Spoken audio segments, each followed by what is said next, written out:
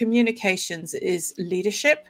You see that all the time with politics and politicians, those who are very well versed and very well practiced at standing in front of a camera or in front of an audience and delivering a nice, clear, crisp message.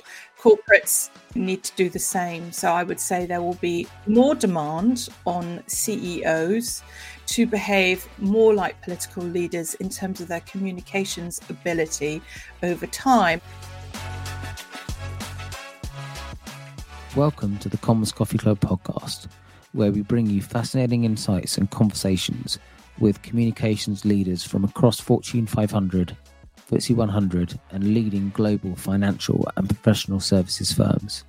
I'm your host, Max Forsyth, founder and managing director of Comms Search and Selection, specialist in-house communications executive search and recruitment firm based in the UK but covering the UK and US markets. Hello and welcome to this week's Comms Coffee Club podcast episode with the wonderful Natasha Moore. What she doesn't know about investment and asset management communications. She is a treasure trove of insights, stories, tips, experience, you name it. She's had a brilliant career starting off in political communications and then working for the likes of Janus Henderson Investors, Morningstar, etc. She's got some great tips for anyone who is a comms professional in the investment industry, or indeed for any C-suite leaders or fund managers who are looking to expand their network and reach and funds via the strategic use of PR and communications. So without further ado, here we go and look forward to hearing your thoughts. So, Natasha Moore, welcome to the Comms Coffee Club podcast. Thank you very much. And very nice to meet you today, Max, and see you. Yeah, lovely to see you too. And whereabouts in the world are you joining us from? I am coming in from West London. So, groovy old London. Here we are talking about comms again. Oh, yeah. Talking about comms on a rather damp, wet February morning. Very sort of typically British. All right, let's get into it, shall we? Yeah, let's do that. Let's wind the clock back. How did you get into communications? That's a very good question. Almost accidentally, I would say. So I came out of university with a degree in Chinese, having spent 4 years studying Chinese, language, writing, everything. That was good fun. And thought I wanted to go into become a Chinese arts dealer and did a Chinese art course, and then discovered that I did not want to do that. So I ended up working in a small consultancy, and I really enjoyed the comms and the public affairs part of the work. So I decided in 2003 that if I really wanted to do comms and I wanted to do it in a sort of a national way, I should join a political party and work in their comms press office. And lo and behold, I joined the Conservative Party press office and was the communications executive for international development. And from there, kind of all roads lead to communications. So fast forward, I did 10 years in politics in various different guises, but always doing communications and obviously public policy. I worked in the Conservative Party, I worked in Parliament, and then I wanted to switch into finance. And I then had to work quite hard to get everybody to be convinced that somebody who'd done political comms could do financial comms, and then moved into asset management communications, which I subsequently did for 10 years. So that's 20 years of career for you there. Great. So, yeah, and just think about your time in politics then, sort of when you joined and when you left. That must have been spent time in opposition and then in government as well. So mostly in opposition, to be perfectly frank with you, which was, I have to say, a lot of fun. And then when the time came to be in government, I just didn't make the cut. And so that is the one job I never had, which I was always sorry about. I was never a special advisor. Yeah, no, but what was it like working in political comms in opposition? I must admit, I've never actually interviewed anyone who's sort of worked in communications on that side of the fence. So what's that like? It's great. So I think if you want to learn how to do communications and you want to learn how to do it quickly and properly, work in a political party in opposition, and probably in government, because there is nothing quite like it. You learn very quickly. You are in front of all of the broadcast journalists, all of the print journalists, all of the regional journalists and the radio journalists from day one. You figure out quite quickly what it is that you are supposed to be doing and not doing. And also I was very young and inexperienced and actually relied upon everybody to sort of teach me my graft. So that was, of course, those who I worked with in the team at the Conservative Party, but actually also the journalists were very helpful at the time. And they were also not, because it's not their job to help you. It's their job to report stories. But, they would occasionally kind of give you a steer as to like, maybe don't do that, or maybe do this. They were different times, but I learned a lot, and I learned to respect the world of journalism because they are our ombudsman effectively to democracy. As are a number of other stakeholders. And I also learnt that if you don't have a good piece of public policy or a good argument with clear narrative and data to describe what it is that you are presenting as a choice to voters, that will be found out very quickly. So do your homework and be meticulous in the detail.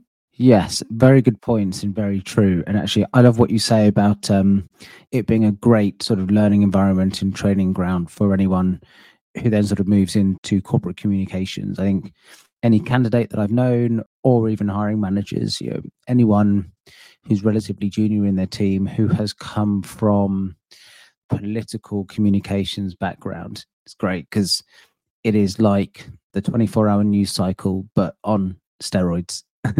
And you have to be across your brief, don't you? It's very formative, and it's very exciting and very addictive. And you learn very quickly if you are cut out for communications or not, because you will be dealing with a lot of people and there's a lot going on. So you're trying to respond to journalist inquiries. You're trying to push out your narrative and demonstrate the choice that you're presenting to voters. You are also trying to stack up stuff for the next week and the following week.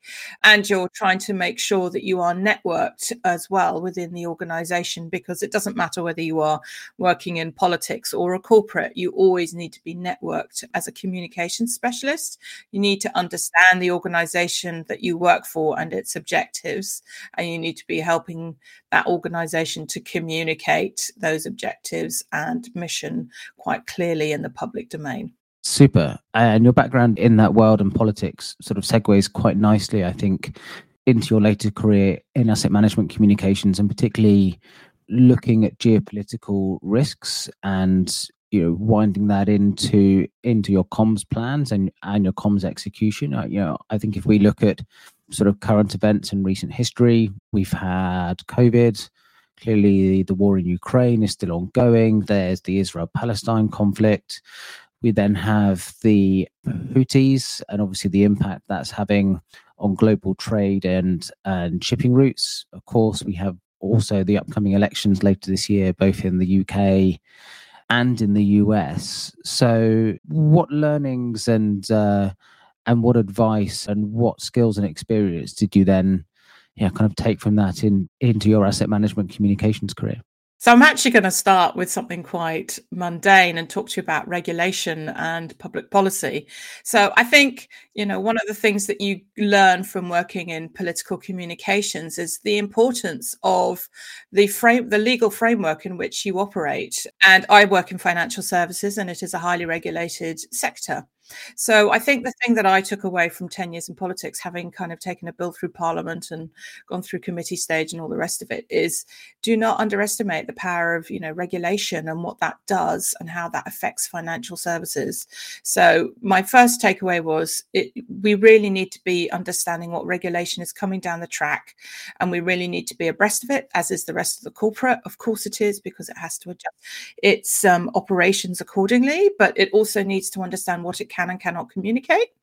If you work for a listed organization, obviously it would be very helpful if you do a certificate in investor relations, because a listed organization, so that is an organization that is publicly listed on a stock exchange, is subject to certain requirements when communicating certain things. So you need to understand what you can and cannot say, and in which way you cannot say it and can say it. So that was important too.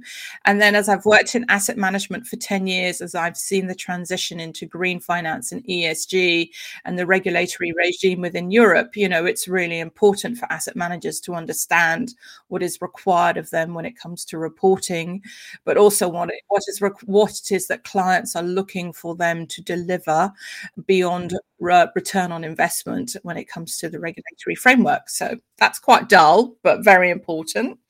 The other thing I would say that I learned from having worked in politics and moving to a corporate is clarity of message and simplicity of message. And that, communications is leadership. You see that all the time with politics and politicians, those who are very well versed and very well practiced at standing in front of a camera or in front of an audience and delivering a nice, clear, crisp message. Well, corporates need to do the same. So I would say there will be more demand on CEOs to behave more like political leaders in terms of their communications ability over time. And by that, I mean, I think for CEOs, for a long time, they had to communicate to their board, to their shareholders, to their employees, and they had to do some media. And now they are being asked increasingly to communicate via multiple mediums, including podcasts and, phones, to a growing number of stakeholders. And that's a lot for them and on top of the day job. But they can certainly do it if they build that skill set and they practice and they have a nice, clear, simple message. Yeah. And you have a couple of examples in your career where, kind of where you've done that or where you've helped, a CEO to be across that whole brief. And I don't know, perhaps somebody who maybe media and communications didn't necessarily come entirely naturally to them. And obviously, why would it? And you've sort of helped to coach them through that and sort of raise their profile.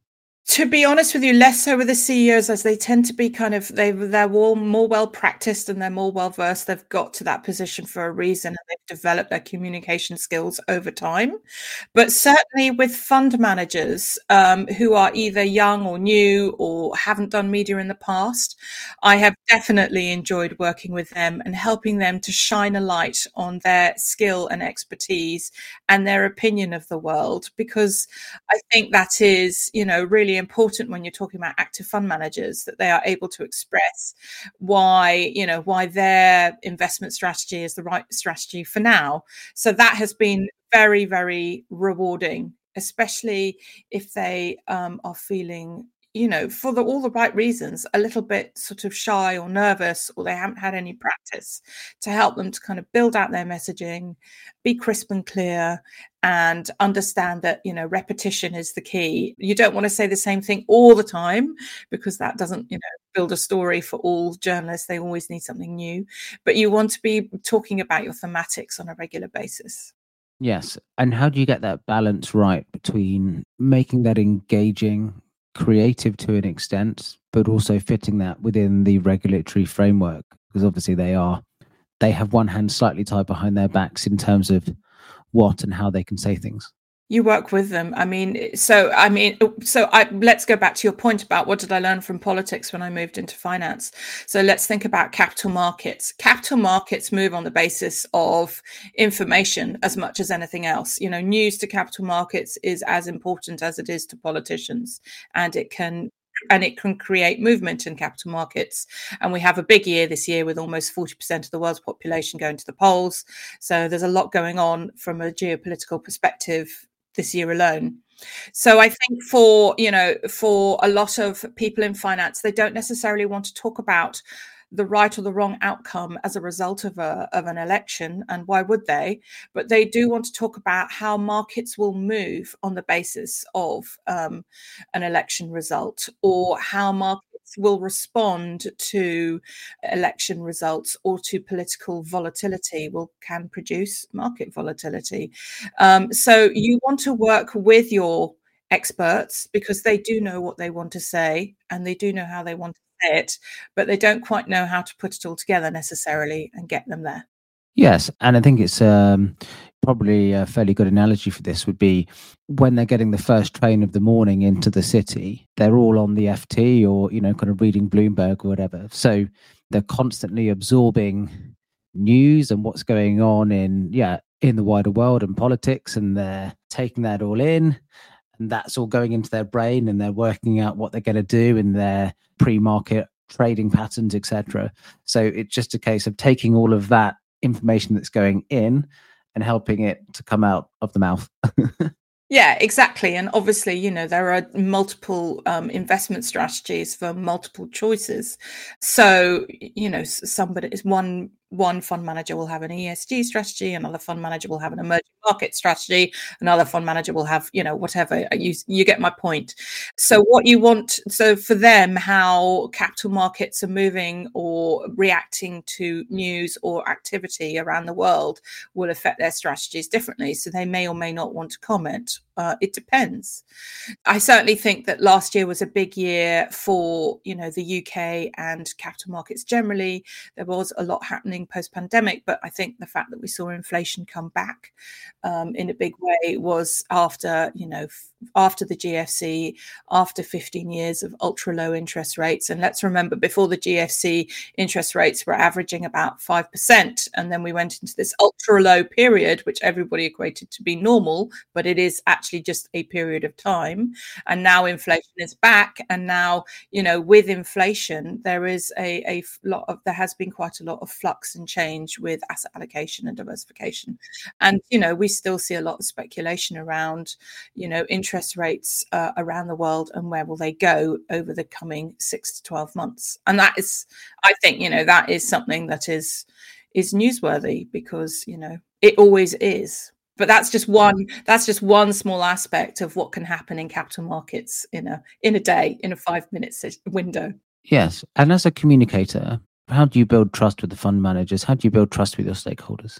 It's a good question. I think that this is the thing that a fund manager would never want me to say, but the reality is when a politician stands up at the dispatch box in the Houses of Commons in the chamber and defends his or her position on a piece of policy and his or her view on a piece of policy, that person is basically standing up and saying, this position is the correct position, and this is the rationale for why it is the correct position, and you present the evidence as such, right?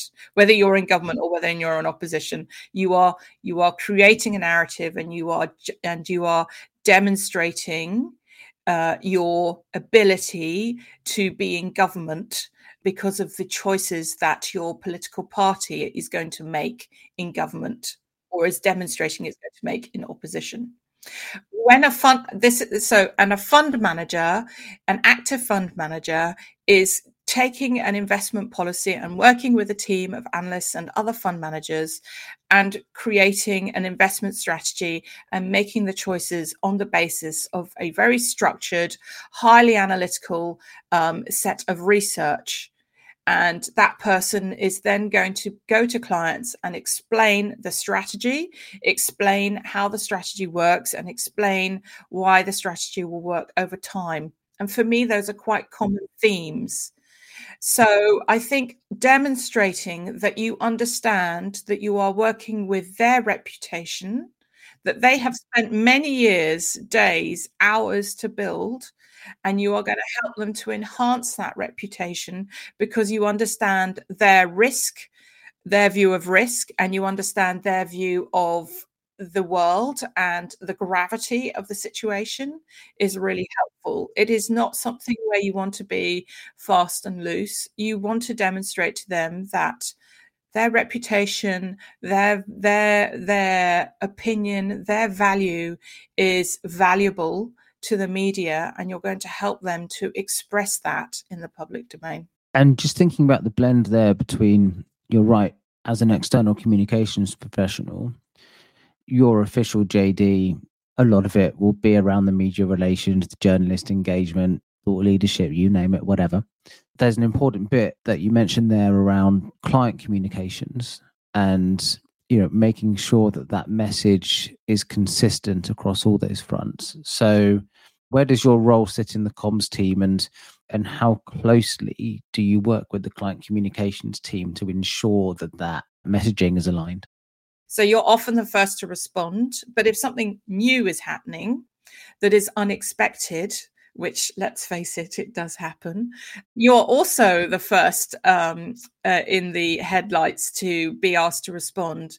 So what you want to do is you just want to make sure you're on top of those new stories as they play out, and you're getting expert comment, and that you're sharing that with your content team and your marketing team so that they can think about how to share that with clients as that particular, story unfolds or thematic, or the story becomes a thematic, which by that I mean it isn't just a sort of one day, 24-hour story. It is actually a capital market event that sort of has a tail and produces a lot of, news as a result of its tail. And practical tip and practical question here. How would you practically go about making sure that there's that clear, transparent communication? Do you have a Alistair Campbell style comms grid, or kind of what would you do? I do think from a press perspective, you want to be quite on top of what is happening in the world over the year. So, spend time with your team planning next Q as a next quarter, but also sort of mapping that out and making sure that everybody else is aware as well so that you can plan it. So yes to a grid.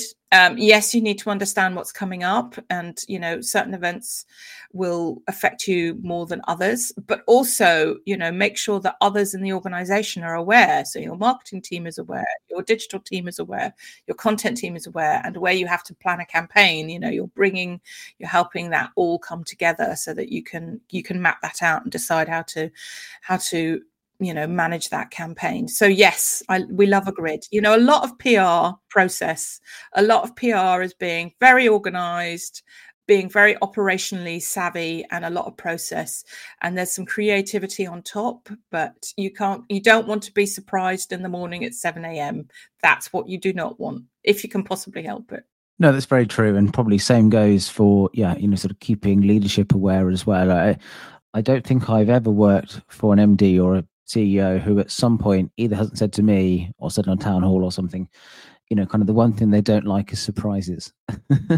So you've got to keep everyone aware of what's going on. So great tip. Yes. And I think I would add to that, if you ever go to an interview as a PR and the person says to you, I want to be on the front page of the FT, I would say that act with caution on that one, because often the front page of the FT is not a place where a corporate wants to be. No, generally speaking, if you're on the front page of the FT, it's not necessarily for good reason. I think the fundamental rule about public relations and the difference between it and marketing is when you are working with journalists, they have an objective, and their objective is to write a story that is newsworthy, that their editor will like, and that their readers will read. Same goes for broadcast, same goes for podcast. And, they are not there to be your friend. They are there to write the stories, because the stories are the news. So be mindful that that is the relationship you are managing. I remember in the Conservative Party, somebody explaining to me in my first 6 weeks, you must understand, Natasha, you are the ham in the sandwich. The one side of bread is the politicians. The other side of the bread are the journalists, and you are the conduit between the two. Yes. And even from my journalism degree, it was just drummed into us all the time. Probe, ask questions, dig. They're not there to be your mate. They're there to find out information. I think also particularly, it's a little anecdote, but certainly for anyone in politics or even in the city, the amount of networking or news that can get generated at networking events in the evening after a couple of glasses of red wine, you do still have to be aware and on your toes and careful with what you say. Yeah, you're always on parade. Absolutely. I would completely agree with you, Max. And I think when you start in politics, you really do understand the difference between what is on the record, so that is a quoted source, off the record, which is an anonymous source, but still quoted, and on background, which is not for print or publication, but can actually enable two parties to explain a situation with greater clarity, even though none of that conversation can ever be printed. So, I learned that really fast when I was in the Conservative Party doing communications, and it is a skill I've taken with me for my 20 years. So yes, you are always on the record unless you have negotiated your terms and conditions before the conversation starts. Yes, and even something as soft touch as a nice little double page feature article in the FT magazine at the weekend, even then, still need to be on your toes. So that's a lovely segue, because actually one of the things I really wanted to do at the Conservative Party was help to uh, get the female vote out in advance of the election, because I don't know if you're aware of this, but it's actually female voters which decide our prime ministers. They did that in 79 and they did that in 97, because women tend to live longer and there's more of them and they vote. So that was one of my jobs. I really wanted to get the female vote out. And in order to do that, we had to not be in page 3 of the Times. We had to be in the publications that women read. So lots of female focused magazines and female focused media. And it was a lot of fun, except that occasionally you would meet somebody who would say, oh, but this is just, this is just a girly magazine. It's just not going to be that challenging of an interview. And let me tell you, they were the most challenging interviews, and they would ask the most questions. And if the politician was not prepped, it would be unfortunate. So never judge a book by its cover. Never think this is an easy reading, easy listening, exercise, and therefore I can wing it, because there's nothing like it. Funny. So clearly Keir Starmer's press team nicked your idea, because Starmer seems to be all over the glossies at the moment. So he knows what he's going for. Yeah. What's the favourite or your favourite comms campaign you've worked on? All of them. I love campaigns. So that's number one. And I think when you start in a political party, you understand you're just on one long campaign. And it peaks and troughs, but it is one long campaign. You have one objective, which is to get into government, and you work at that. And when you've finished with that, you go into the local council elections and you're going to get into council. And then when we had European elections, it was to get into the European Parliament. Anyway, so yes, one long campaign. Doesn't answer your question, so let me answer it. I have worked on some really fascinating campaigns, and I think where they have worked really well from a PR perspective is where, we have a clear objective from the corporate on what it is that we want to transmit as, a message or a change or a point of differentiation. I would say that from a PR perspective, I was given quite a lot of freedom in my jobs in finance to create campaigns and to build them. And I did that. And, so at Henderson, I did one once that was really focused around medical technology and medical devices and life sciences. And the reason why was because we had a really good team and they were excellent at life sciences. And life sciences has moved on significantly in the last 15 years. It used to just be about pharmaceuticals, and now it's about biotech, med devices, software, and so on, and the pharmaceuticals as well. So we went to the Wellcome Museum and we had a tour of the Wellcome Museum, which is a medical museum in the UK, in London. And then we also had, I don't know if people know this, but the Wellcome Museum, and there is also the Wellcome Trust, which is a foundation that supports medical research, and that is self-funded. And we had their CIO talk about, their investment strategy and what their purpose was, which was very different as a foundation, but equally interesting. And then we all went for dinner somewhere, and then we threaded the whole sort of technology and thematic throughout the following day's events. And I did the same again on geopolitical risk, because geopolitical risk seems to have been a stalwart of capital markets for a long time now. And did an event at the Churchill War Rooms, because geopolitical risk and Churchill War Rooms makes sense to me. And then we had dinner somewhere else, and we followed the thematic again throughout the following day's events with all the journalists, to make sure that we were always sort of touching upon that massive global thematic at the time. So I think, campaigns work when they're relevant. Campaigns work when they're relevant to what is going on in the world and to what's going on in capital markets. And that is how they need to be sort of spliced together, plaited in, because it has to be newsworthy. You can't just, so what PR is not, is we have a new partnership, we have a new this, we have a new blah. That is not a story. That is an announcement. And yes, you need to make those announcements, and they're very important to make. And there is a way you can make them and give them a bit of oomph, but they're not necessarily a news story. So how do you make working with people within an organization and ensuring that their comprehension of what makes a good news story and your comprehension of a good news story is a constant thread throughout a career in a corporate. And you want to be making sure that you are demonstrating your value as a corporate communications team by showing them the stories that you have generated and the coverage that you have generated and how that ties in with your strategy, your narrative, but also making sure that those around you understand that an announcement is not a news story, but if you want to make an announcement a news story, there is a way to do it, and you can work together to get there. Yes, finding that hook is really important. Yeah, finding the emotional strings as well, I think, is also very important. Being able to tap into that emotional response from someone, really ramps up the engagement levels. And I love actually, kind of your two examples there, both with really cool and quite different events to them in an increasingly digital age. I think it goes to show that there is also a place for some face-to-face real life interaction as well. And I think particularly for the media relations piece as well, it is amazing how much more impactful it is for them as journalists when they can actually see things face to face, paints a bit of a picture. They can have, some on the record, but some off the record conversations as well, rather than just being spammed with a load of press releases in their inbox, which doesn't work. Yeah, especially if your title of your press release is not news insightful or interesting. So that's another story. But you make some very valid points, Max. Absolutely. And I think relevance, authenticity, and interest is really important when you're trying to build out a campaign or even just a news story.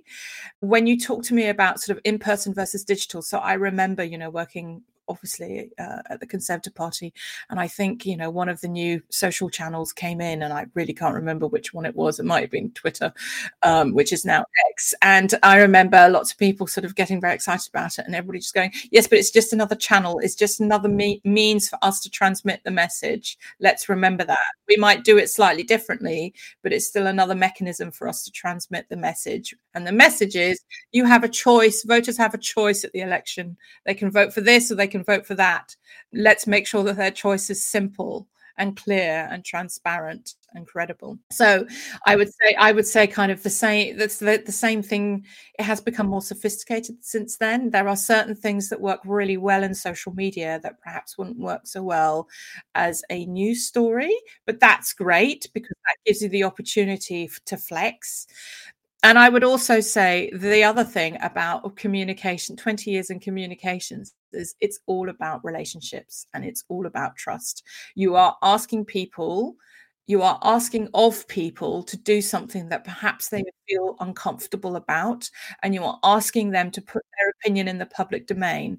If they do not trust you, if they do not feel that you are credible and responsible, and you haven't done the cause and effect in your brain before you suggest it to them, they will ask you all of those questions because they want to trust you and they want to know that you have considered every eventuality for doing something, rather than them just saying yes and then considering every eventuality after the fact, which nobody enjoys.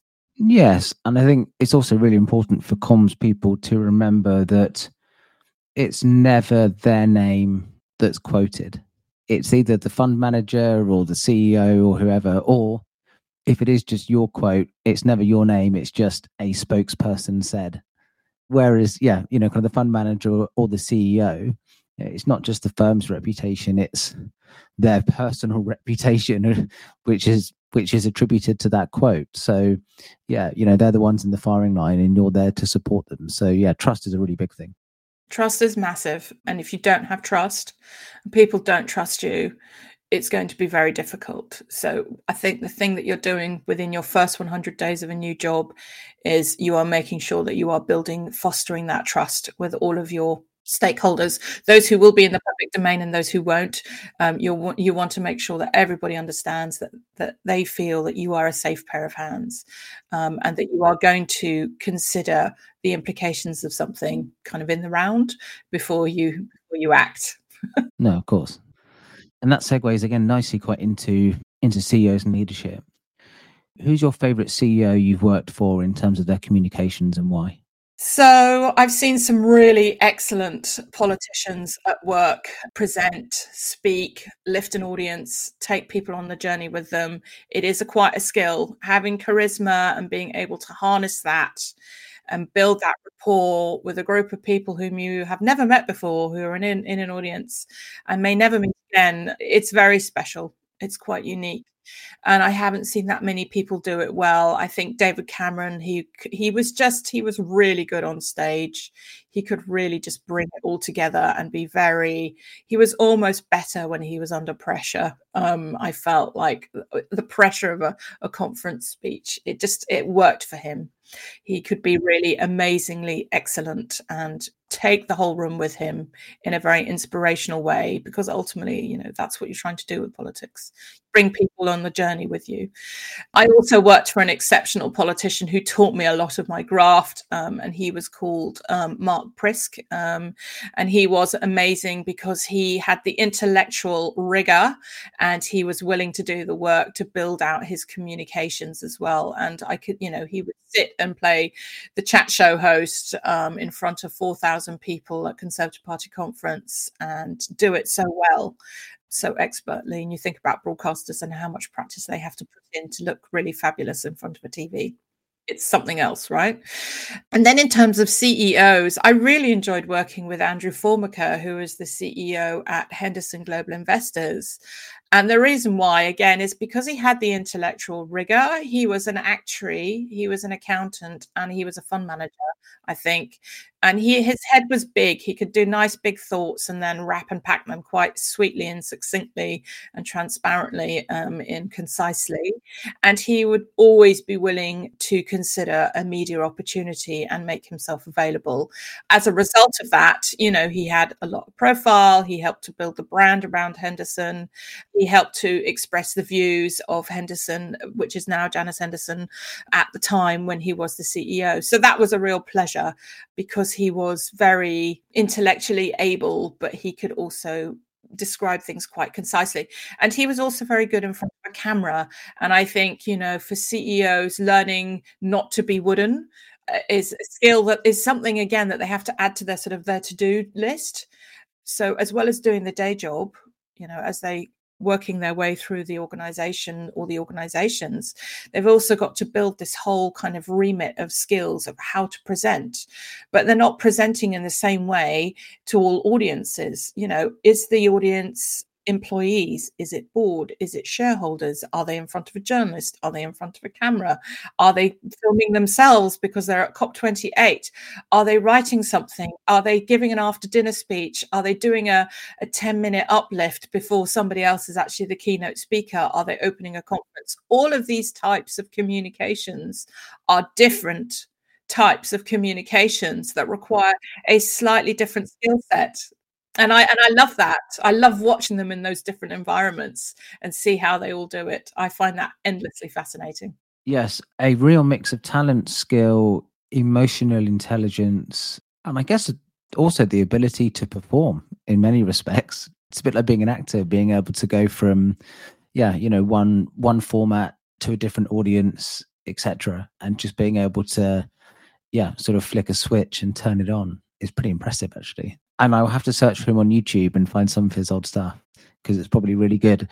Is he still working or? Andrew, he's in Australia now, so I'm not sure what he's doing. I've just worked with so many people now. I do feel blessed in that respect, and they're not all CEOs, but they have been interesting. And I do love working with people and bringing their views into the public domain and helping them make that leap. I've worked with some really fantastic, research experts as well at Morningstar, who are incredibly knowledgeable and who are very competent and capable and articulate. It is a really great career being in communications because you do in a way, you have quite a lot of purpose in your function in a very pure sense, which is beyond, how we're going to express this strategy or how we're going to build this campaign on a very pure and simple person to person level. It's like this person is extremely clever.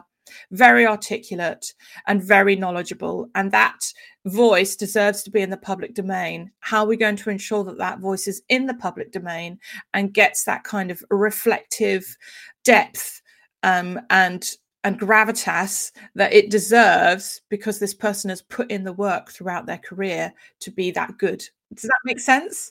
Yeah, you're basically like a lighthouse, and you just want to shine the light on the expert view, because the expert view is so wonderful and slightly different and articulate. How can you not do that? Yes. And as an extension of you being that lighthouse and shining the light, see, you're now a comms consultant for the financial services industry. So, yeah, do you want to tell us a little bit about that and what you're up to and how you can help? Yeah, absolutely. So this is all very new. I've literally just started, and I'm just working on my way through an interim contract at the moment, which I'm enjoying very much, and is a fantastic team. But effectively, I have 20 years of career, and I feel like I understand asset management quite deeply now and profoundly. And I understand, what themes are going to be confronting asset management over the next 6 to 12 months. And all of those need to be communicated. So I am available to help asset managers express their point of differentiation, to show their clients, why they are there and how they're going to help them, and to help the experts, the fund managers, and other experts to showcase their skill set and their expertise. So that is, and that can be on a strategic level or a tactical level. There is obviously both. So that is what I'm going to build out, and we'll see how it goes. But I'm very excited, and I think it will just allow me to sort of play to my strengths. And I do feel like my strengths are, I'm somebody that always comes in and sort of helps out on a project, delivers, and then is quite happy to sort of move on and do something else. So I do see comms as a profession in many ways as a series of projects. You're always kind of moving from this to that to the other and trying to sort of keep all the plates spinning. So that will be great. Super. Lovely elevator pitch. Really nice. Like it. And where can potential clients find you? Where can they get in touch with you? LinkedIn is probably the best for now, because unfortunately this has happened that the business is coming before the website. But there you go. We'll get the marketing strategy there. That's fine, and LinkedIn is the B2B marketing channel these days. So, there's no point using anything else. So it's perfect. Yes, exactly. But no, Max, I mean, it's great to talk to you today. And, you're so right.